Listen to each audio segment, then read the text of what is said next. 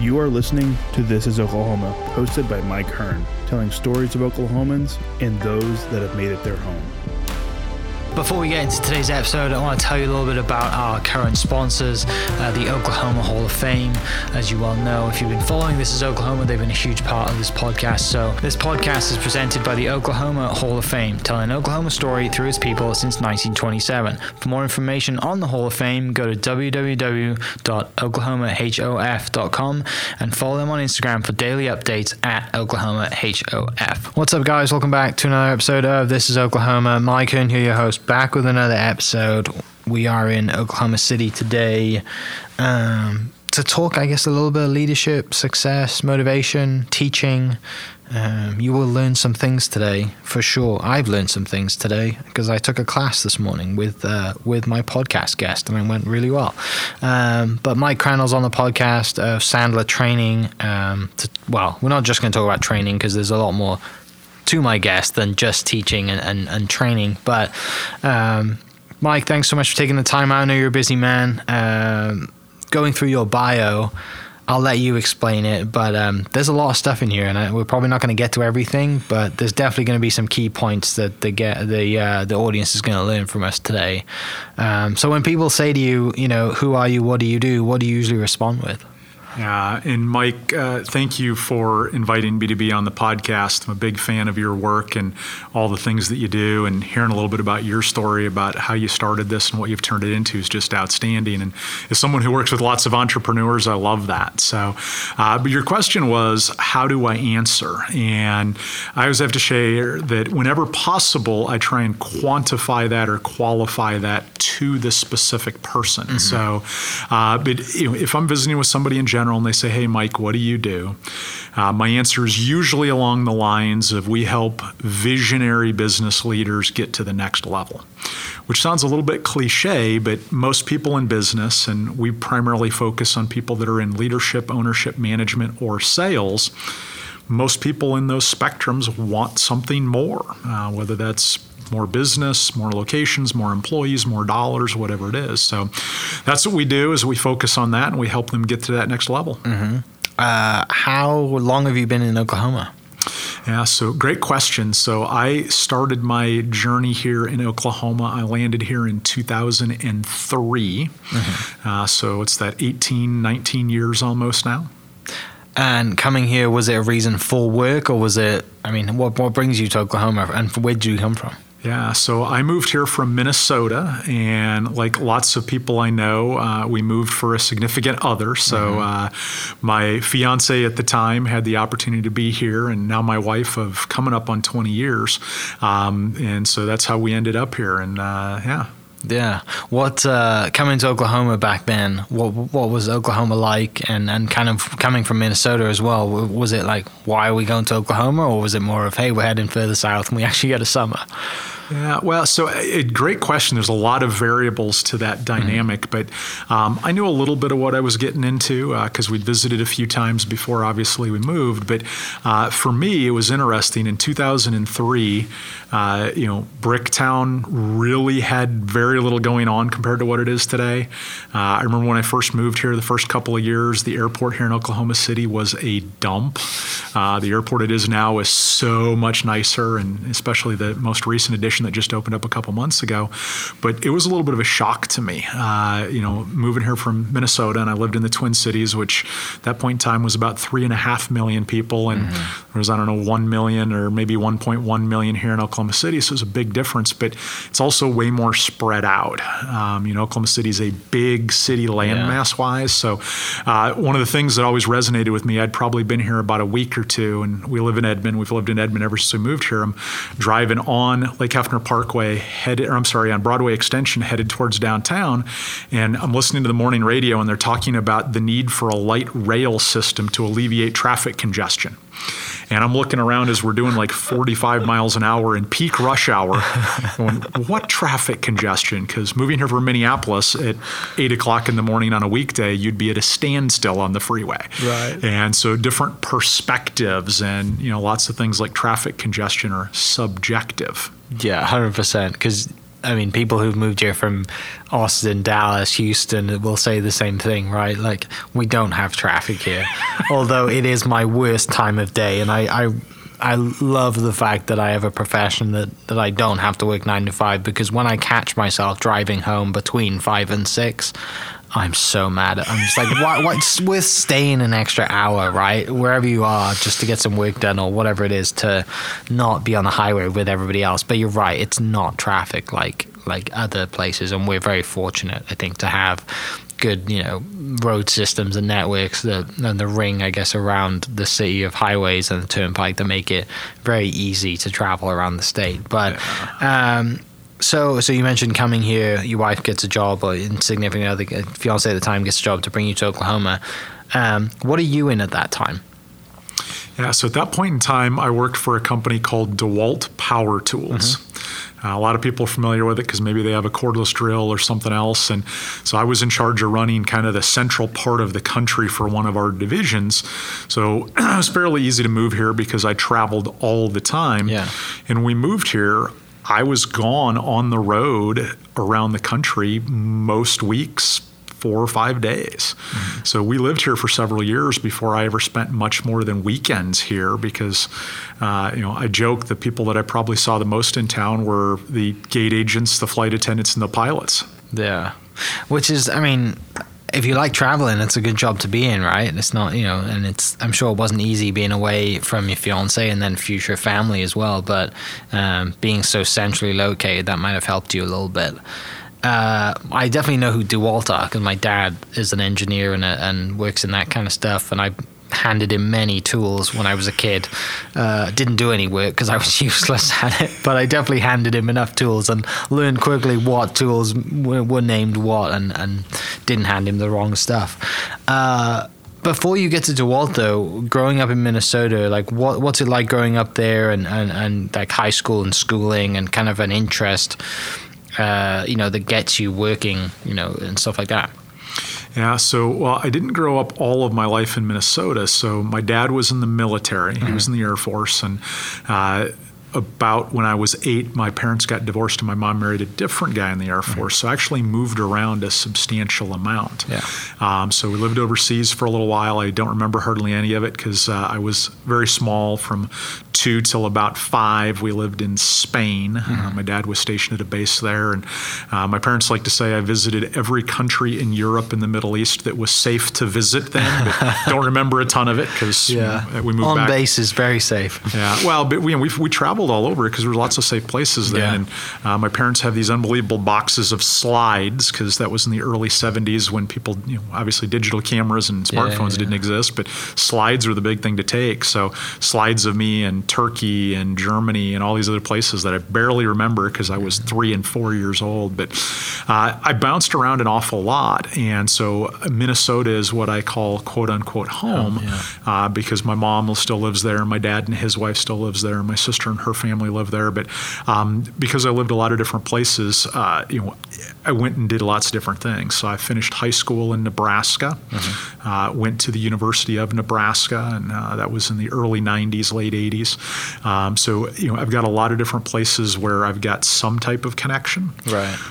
So the one thing, and I get asked this all the time, how was that? Because actually the high school I graduated from was the 10th different school I went to. And so I think it really, and sounds a little bit weird to some people, equipped me for the role that I have now. Yeah.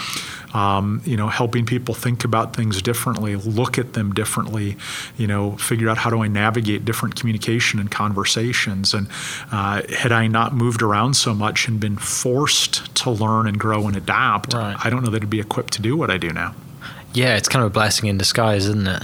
by learning on your feet, and at the time you were just like, oh, this is just a new school, I gotta go make friends again. But it's something you'd been trained yourself to do and done so many other times, and people all over the world really, I guess, you've met, and you learn how to connect and read people, and that's a really important skill to have, and something that came to you naturally because of the circumstances that you had grown up in, not because it was an innate, like, someone needs to, someone's telling you, hey, we're going to move and you're going to have to learn this. It just happened, right? So from all that stuff then, and you go to University of Nebraska, are you, when you get to university, do you know, hey, this is kind of my profession, this is probably what I want to do? Do you think about going into the military as well because of family upbringing? Like, what is that kind of time, late 80s, early 90s like? Yeah, so really good question. And my stepfather at the time was an Air Force recruiter. Mm-hmm. And so we had a strong, long conversation about military service. And I felt a little bit of obligation, but he said, hey, the only way that I would encourage you to go in is if you're on some type of scholarship or you can get into a military academy. My grades were nowhere near enough to get me into a military academy. And I explored the ROTC, college scholarship thing. It really wasn't for me. So when I went to University of Nebraska, I was one of those weird kids that knew exactly what I wanted to be. I declared a major right out of high school when I enrolled, and I got about 1 week into college and realized I was wrong. It's a funny story now, but I grew up a good chunk of my life. I wanted to be an architect, and I love to share the story. It's a little bit funny. I had this picture in my mind of an architect like Mike Brady on the Brady Bunch. And then I got into architecture school, and I was like a week in, and I realized that what I thought an architect did and what an architect did were not the same. Yeah. And so I bounced around, checked out lots of different things. I actually ended up getting my degree, and it sounds weird to say to some people out loud, in criminal justice. Mm-hmm. I never used it for anything, but I put myself through college working in a food service distribution facility, and started out in the warehouse and then ended up driving truck. And when I went to get out of college, all my job offers were in transportation, warehousing, logistics, because I'd worked in that for several years already. Yeah. So then that's what leads you to work with DeWalt, because of the experience there? Yeah, so a little bit indirectly. So I never thought about being in sales. When I worked in the distribution center, like I said, I started out in the warehouse and then ended up driving a truck. And so I started out, my first job out of college was I was a transportation operations manager for a company that really doesn't exist anymore called Montgomery Ward's, big retail stores that have all gone away. And so I was there, and then I ended up at a company that we distributed food to McDonald's restaurants, and that's where I ended up in sales. And so I started out as a transportation manager overseeing truck drivers, and they needed someone to go sell some stuff. That ended up there. And then I was recruited by DeWalt and had a couple of different stops selling things into the construction space before I started the business that we run now. Yeah. Doing a degree in criminal justice, I have many friends that did or have done degrees in that, or, like crime scene investigation, or anything that comes around that general criminology degree.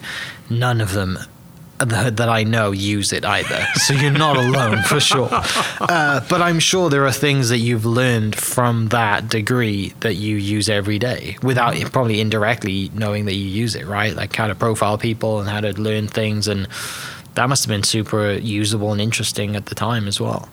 Yeah, so when I graduated from college, my major was criminal justice, but I had minors in sociology and psychology, which, working with business leaders, owners, managers, and salespeople, those things come in really handy. Yeah. Because so much of what we do in my world here as a Sandler coach is work on the subconscious psychology of communication and human dynamics and interaction. Yeah, no doubt. So someone from Sandler meets you while you're at DeWalt and reaches out and says, hey, we have an opportunity. Like, how does that go?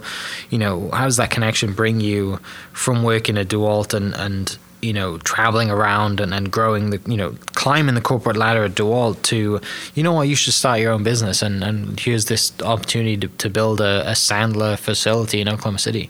Yeah, well, there were a couple stops in the middle. So, DeWalt being a large publicly traded company in the mid-2000s, like lots of organizations started to have some challenges and, stock options and quarterly reports and things like that. And I fell victim to, one of many restructurings that happen in big publicly traded companies when they have a bad quarter.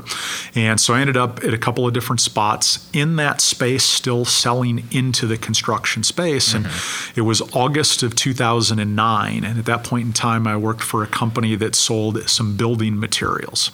And I was literally driving down the road and my cell phone rang. It's a really good friend of mine. And we had some small talk and caught up. And he said, "Hey, I've actually got a serious question for you." And I said, "What's that?" He goes, "What do you know about an organization called Sandler Training?" And I got real quiet and I said, "Why?" I said, "I might have heard of it. I don't know anything." And I said, "Why?" And he goes, "Well, I thought maybe you'd know, in your corporate career with DeWalt and other places, you've been through tons of training and worked with tons of coaches and you guys have brought in tons of different consultants. And I thought maybe you'd heard of them." And I said, "No," I said, I might have heard them, but I didn't own a thing." And I was always born and always have a high natural curiosity. And so I said, "Well, so tell me what your organization's doing with them." And he said, our company just signed an agreement to work with the Sandler team here locally. And we're going to start off with some strategic planning. Then we're going to do some leadership development. We're going to do some management development. I'm in a sales management program. He was a VP of sales at the time. He goes, "My sales team and I are in a sales program." And I said, "Well, that's pretty cool." He said, "Yeah, we're starting with a 36-month agreement." And I went, "A what?" Because coming out of the corporate world that I was in, we did training all the time, but it was always a couple hours or maybe a couple of days. Yeah.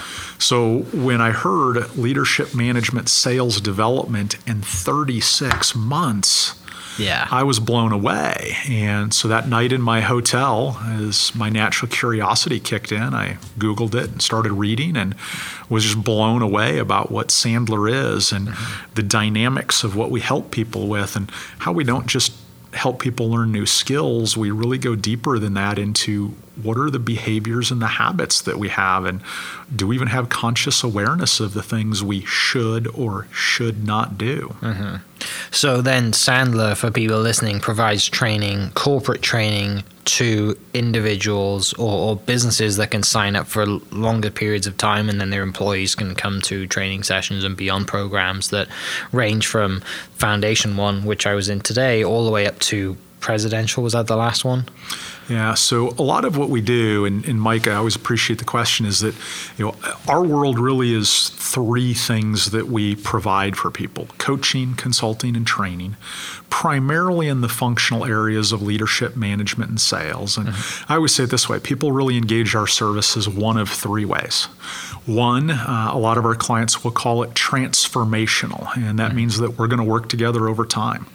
It still blows my mind to say this out loud, but I've been open for 12 years now, and I've got people that have been working with us for 12 years. Because if you truly want to be better at something, much like your passion for golf, I can't just go to one-day workshop and be fixed.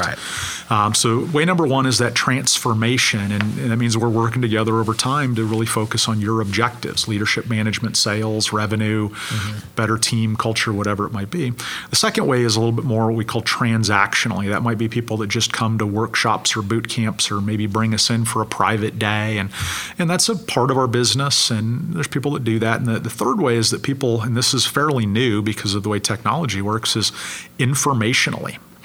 And so, we've got our own podcast, we've got a mobile app, we've got all sorts of different, low cost or some even free resources, white papers. We've got about 50 business books that we put out on various topics. They're $20 to $40. We've got all sorts of e-courses that could be anywhere from $100 to a couple $1,000. And so that's kind of the informational side, where people might just use us as a resource for information, maybe free or low cost or minimal investment. But the theme is always helping people get to that next level, and primarily in leadership, management, sales, and a lot of that's entrepreneurs.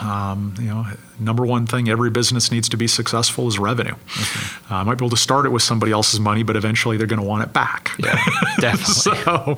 But it's interesting because our clients range from individual solopreneurs and brand new startups to companies with thousands of employees that have been around for more than 100 years, and everything in between. Yeah, right. Because then from that, like you you can relate to everybody, right? You can, like you just mentioned, you can relate to the CEO of a 100-year-old company that has 1,000 employees, that's done things.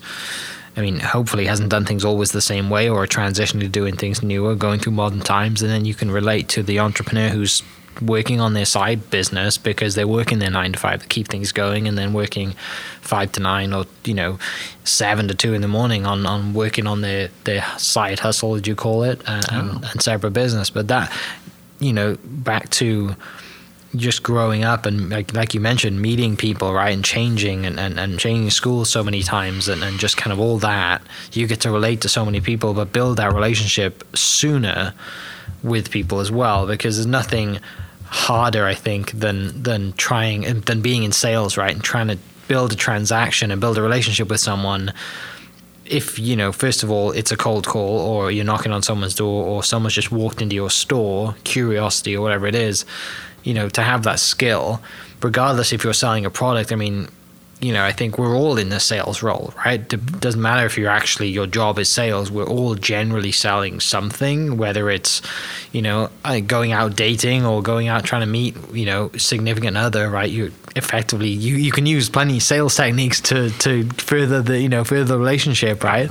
Or even just meeting people and whatever it is. Like, it's people, I think, kind of brush past the fact that the skills that you can use that salespeople teach and techniques and stuff relate to everyday lives a lot more than we realize.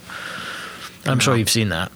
Yeah, there's a phrase that we use in our world here at Sandler when we work with business owners and leaders and entrepreneurs, is that sales equals communication, communication equals sales. And in pretty much any interaction between two or more people, somebody's buying, somebody's selling. Mm-hmm. It's not necessarily a product or a service. It could just be an idea, or, it could be two friends talking about where to go to dinner, and one of them wants Italian, one of them wants Mexican. And unless you go to a buffet that has both, only one of you is getting what you want. Right. And it's an interesting dynamic, because in our society, sales has such a negative connotation around it, and TV and movies stereotype it, about sleazy, cheesy used car salesperson, but that's not what most sales really is. It's the stereotype of it, but because that still does exist out there, it's amazing how much people try to get away from it. And I always use this story. If you think about it, in the last roughly 20 years in our society, we've come up with hundreds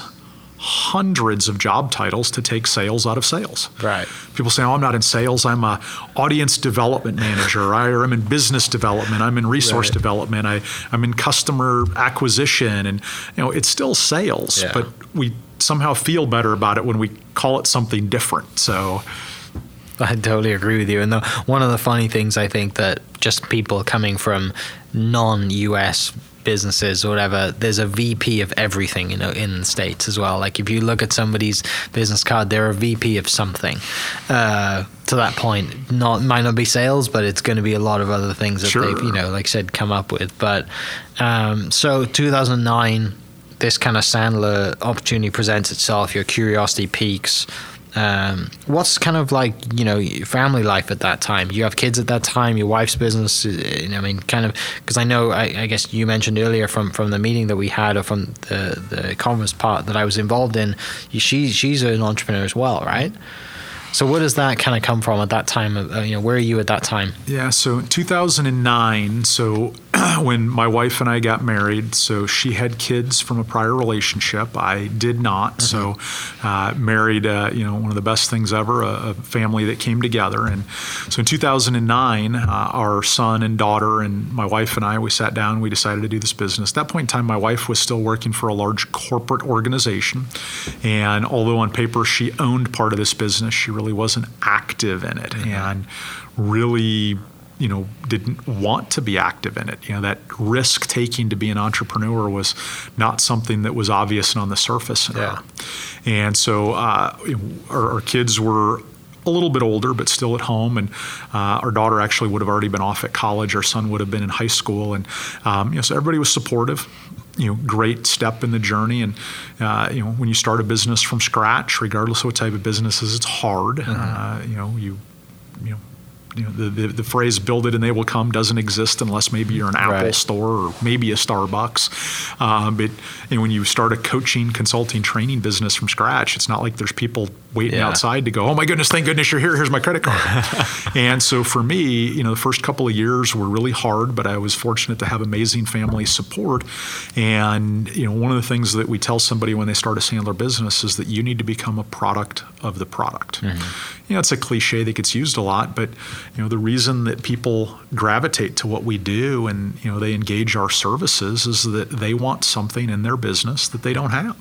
They want more comfort in front of the board meeting. They want more, confidence in front of a prospect or on stage or whatever their business is. And one of the things that has happened in the last 12 years of running this business is that, I hear almost every week that, from a client, "Hey, I signed up because of this business reason, fill in the blank, but my biggest takeaway is this," and it's something in the personal life. And it sounds a little bit weird, and it sounds almost like a little bit of a marketing line, but I have clients tell me all the time, "Sandler changed my life." And when I heard that the first time, I thought it was a marketing line, but I have people that come to me, and so much of what we do is about psychology and human dynamics that it impacts your relationship with your spouse, your siblings, your parents, your kids, your friends, and a lot of it's even helping you think about, what do you want in your life?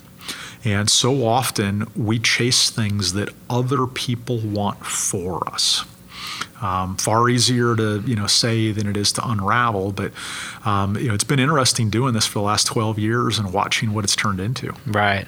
There's so much that what you just mentioned that we can break down and talk about. The first thing that I want to touch on is, you're right, like people aren't waiting. When you open a Sandler business or any training business, people aren't, or consulting, whatever it is, people aren't at the door waiting saying, "Thank God you opened up, here's my money," right? Because people don't, I think the last thing people want to spend money on is investing in themselves, right? And plenty of analogies out there. To get better, you hire a coach. Personal development's like the last one on the list. Why do you think that is? I think there's a couple of different factors there. I think that, so often, and I'm speaking a little bit more from U.S. culture, so I can't say this is global, but, so often we have been raised that I go to school, which, unless you go to private school, is free. So that learning and development is given to you. And then, we're kind of told to go to college, and not everybody, but a lot of people end up having somebody else help them with college. Maybe they're on scholarship, maybe they're getting grants, maybe mom and dad are helping with it. And then we get out of the working, or out of the educational world, we go to work, and a lot of companies, especially if you go to work for bigger companies, they'll send you to training and all this other stuff. So people struggle a lot of times to wrap their heads around investing in themselves. We do it in hobbies all the time. As someone who's super passionate about golf, it's amazing how somebody will, throw down thousands of dollars to get golf lessons. But when it comes to, hey, why don't you go to a sales, development workshop? Oh, I'm good. I'll just read a book. I can buy a $20 book on Amazon and I'll be all fixed. And that's just not the way that it is. And I think that the way that a lot of times people are raised creates a challenge with valuing that. And when you get into specifically the roles of leadership, management, and sales, because it's so intangible, there's no formal, structured, official degree certification program around it, and there's no required continuing education, there's no licensing, people don't see value in it. An analogy that we use all the time to talk about is, if you think about a lot of the most respected professions, architects, engineers, accountants, etc., they're all degreed, they're all licensed, they all have continuing education, even doctors. And you have so much continuing education that you're required to have. Your high achievers always go beyond the minimum. Right. But when you get into leadership, management, and sales, those aren't factors. And because they're not factors, people don't always value it. Right. I mean, that makes total sense. And it's something, I struggle with it too, right? Like, even in golf, like, I hate paying for lessons. Hate it. And I know that it's something that has definitely held me back over the years. And I had coaches growing up for sure, but it got to a certain point where I was like, I can do this on my own. And I think it was when I came to the States about 10 years ago that I was like, because I was on my own. But at the same time, even though I didn't have like an in-person lesson, I would always send swing videos videos to a coach of mine or a friend that I, for sure, like even I might not have directly paid for it, I was still indirectly kind of getting coaching. But I was not fully like, I'm going to get a lesson every single week and being on a training plan. And I guess it's the same, I think, with fitness, right? Like, you always work out harder and better when you have a fitness trainer with you, holding you accountable. And that's another thing too, right? It's just being held accountable. And yeah, I mean, there's so many ways to talk about it and so many different businesses that, entrepreneurs do. And like for me personally, just thinking about what you said, like I didn't go to school to own a business. I'm kind of flying by the seat of my pants and learning it as you go. And I'm sure there's, a lot of people who have the same experience as me. So yeah, I think people definitely should invest more in training and coaching or finding a mentor group or whatever it is, rather than looking for the quick fix, reading a $20 book. Sure. Because for the most part, the $20 books always say the same thing, right? They just got a different title on them. But yeah. Well, it's an interesting thing. And, I gave a keynote talk at a conference a couple years ago talking about how we live in a shortcut society. We are so accustomed to trying to look for a shortcut. Oh, I need to be better at leadership. There's got to be a podcast I can listen to. Right. And nothing wrong with a leadership podcast, but unless I actually take the stuff and do something with it, just listening to it doesn't change anything. Yeah. Whether it's sales or whatever. And, you touched on, fitness and health and things like that. And, the fitness industry is an easy example because, there's always some latest fad or trend. And it's amazing how many people run out and buy things. And I saw something just this last week that, Peloton, the fancy, really expensive bikes, their sales are down like 30% quarter over quarter from last year. Well, it's because their timing couldn't have been better with COVID. Right. And now people are going and doing other things. They're going back to the gym. They're going outside and riding a real bike, whatever. And they don't know how to deal with it. But we will jump at something when we think there's a magical quick fix. You title a book, 10 magic phrases that'll close any sale, and people go buy it, and nobody gets anything out of it that's a magic thing. But it always takes me back to, and I didn't study this until I got involved in Sandler, but if you study some of the most talked about influencers in motivation and leadership development, all the way back to 100 years ago when Napoleon Hill wrote Think and Grow Rich, or things written by Zig Ziglar and people along the way, they all talk about the same thing. The single greatest investment you can make is in yourself. There's nothing else that can give you as great a ROI. Right. Sure, I could go buy a rare gold coin and it might go up some, but it pales in comparison of what I could do if I invest in myself. And people struggle with that. And investment in self is not just money. Right. It's time and energy. And because we live in such a busy, hurried society, sometimes time is the greater variable. You may or may not know this, but one of the things we do every year is that we give a couple of scholarships to what we do. And one of those we call a nonprofit scholarship, and we give it to an Oklahoma nonprofit organization. And the value of that scholarship, if they were to write a check, is about $75,000 for the year. And almost half of the people that apply, when we tell them the time commitment, there is no financial commitment on their part at all, but when we tell them the time commitment, they back out. Yeah. Even though there's no financial, like, I could never do that much time. Like, you just shared with me all these challenges that you have. You have the opportunity to get a scholarship that would be worth $75,000, but you can't rearrange your schedule to invest the time. Yeah. And it just kind of reiterates that point that we're in such a shortcut society. Isn't there a faster program you can put me in? And to get better at something, I mean, there's no one squinks. I mean, you were around golf most of your life and still are. There's no one lesson I can take 30 minutes on that's going to take 20 strokes off my game. Right. At least not that I've found. Yeah. Well, I mean, even if there is the kind of gold dust and the growth comes from the in between of the lessons and you putting in the work, right? Absolutely. That's kind of like you can do those lessons and you can someone can say, hey, here's everything you need in an hour. Go do it. it's the time, you said back to the time, it's that time that you have to invest to, like, you know, it would be great if you sat down for an hour, right, and someone gave you, you know, like the limitless pill and said, knock yourself out, you're going to become a millionaire tomorrow, you know, by clicking these few buttons and having an online business or whatever. But, you know, you're right, like we're kind of like in a, you know, instant gratification society now, right, where people want everything now tomorrow, and you know you're an overnight success for 20 years in the making, right? All that kind of stuff. The other thing from what you said, though, something that kind of just came to me is that nowhere kind of in your upbringing, in your past, is teaching.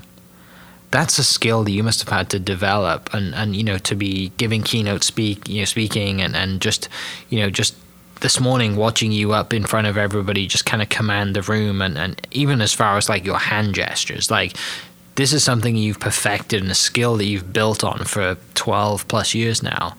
How was it in the beginning? Sure.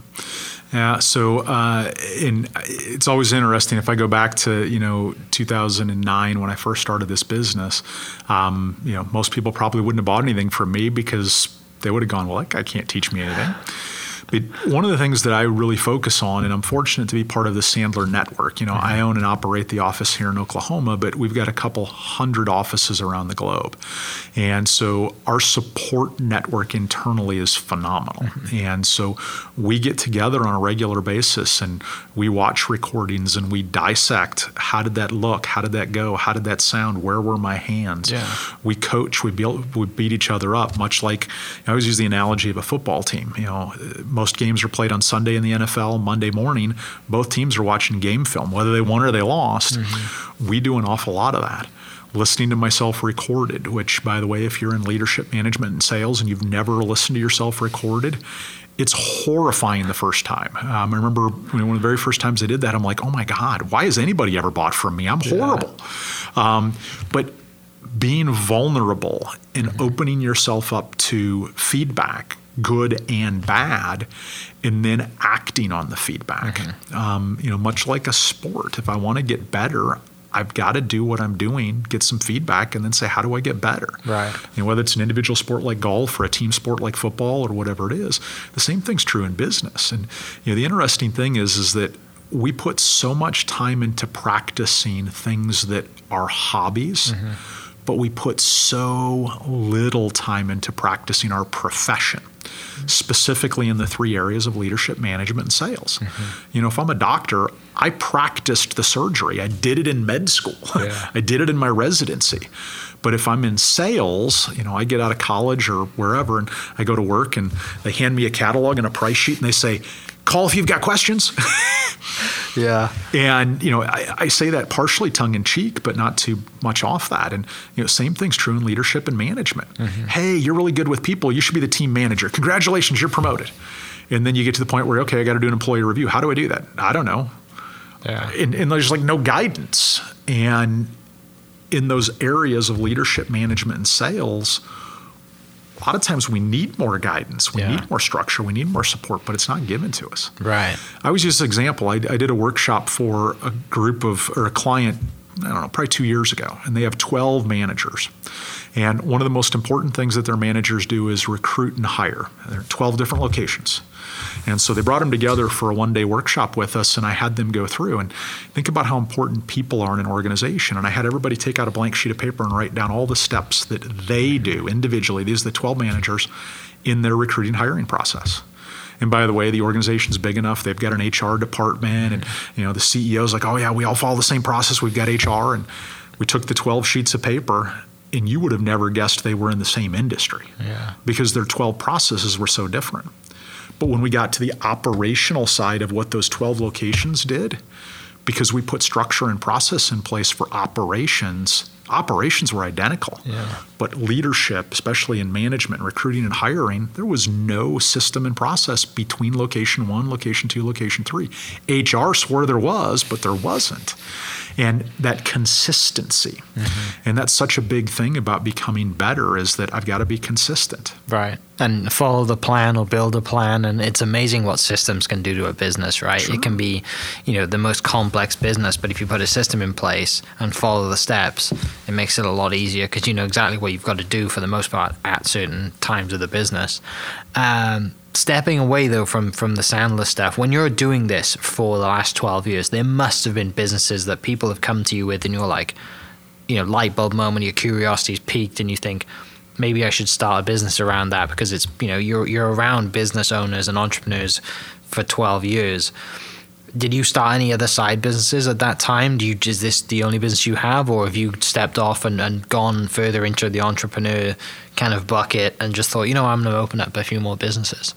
Yeah, so it's a spectacular question, and there's kind of two ways to answer that. A lot of the things that my wife and I have done wouldn't be just an obvious standalone business. We have some residential real estate. The building that we're in is commercial real estate that we own. Half this building's executive office suite. So there's a little bit of entrepreneurial slant to all of those. I started an organization called the Oklahoma Professional Sales Association, which is a membership organization for business owners, leaders, managers, sales professionals that want to get together. But really the only true standalone business, and my wife spends more of her time doing this, and maybe be a good podcast guest for you in the future, is that we started a school photography company called Focused School Photography. And that was a background that she had. As I mentioned, when we started this business 12 years ago, she worked for another company. It was a big corporation in that space.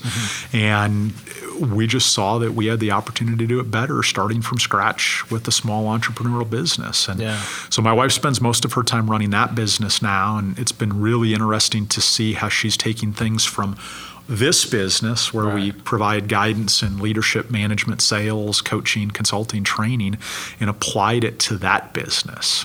And so some things that we've certainly got into, but obvious standalone businesses that the rest of the world would see, just the school photography business. Yeah, that's good for you to have though, right? Because when you can relate to other entrepreneurs and business owners, that, you know, that's one of the things that people, you know, they might hire a coach, or they look at that, you know, one of the things that they should look at is like, has that coach built a business as well? Are they an operator, or are they just a teacher and they haven't built a business, which is always a red flag, I think, from my perspective. It's like, if someone's training me or coaching me to be a business owner, and, you know, have they done it themselves and failed and become so that's cool to have that kind of like, you know, that way to relate to kind of like the clients, and if you know, because and then also you can provide and apply all the lessons that you teach to your own business, right? And there's always new training techniques and stuff like that.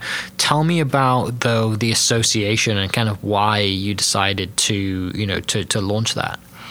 Yeah, so in some way, shape, or form, most of my career, I have been in something that tied to sales management, sales leadership, executive sales leadership, and for way before I started Sandler, so you know, probably 20 years of my life, I've had people just make comments like, why is sales the only profession that doesn't have an association? You know, you've got a Realty license, there's the Realty Association. If you're in marketing, there's the American Marketing Association. And you know, if you're in any profession you can find, there's an association. I mean, and I've spoken at a lot of their professions. I mean, you know, I just got a phone call the other day to speak at the American Gemological Society's event next year. So, but if you look at sales, which is really the backbone of business, if you think about it, you know, this phrase that's been around for longer than I've been alive, nothing happens until somebody sells something. There is no sales association. Now, if you go Google, there's a Canadian Sales Association, which is basically just a training organization. But in the United States, there's really nothing. And so some other people and I kind of took a jump about 7 years ago and started what is now known as the Oklahoma Professional Sales Association, maybe 8 years ago. And it's been turned into an interesting thing. And you know, the primary thing that we do in that the public would see is that every month, or 11 months a year, every month except for December, we have a luncheon. And at that luncheon, we always bring in a speaker. Most of the speakers are someone who's successfully built something. Could be a business, could be a nonprofit, could be something else, that they share the story of how they've done it. How did you grow? How did you build? How did you start? How did you go from level 1 to level 2 to whatever? And it's a pretty cool event because visionary, committed people learn very well when they hear the story of how somebody else did it. Yeah. You know, Mike, you made a comment earlier about most books are the same on the inside. Wholeheartedly agree. And one of the things that most books, they focus on what to do. You know, you pick up a book on referrals and it tells you what to do, or you pick up a book on speaking in public and tells you what to do, but most of them really don't ever get into how in the world do I do that. Yeah. And so the Oklahoma Professional Sales Association is really focused on how. How did they do it? How did they start? What are the steps they took? What are the things that they screwed up along the way? Right. What would they do differently if they could do it all over again? So it's been fun to watch that grow and evolve. Yeah, no doubt. And that's really cool to have that. And just, I guess, to narrow it down just to be in Oklahoma. I mean, like you said, there really isn't one. So you could have gone American, which is, that's a task, Sure, yeah. right?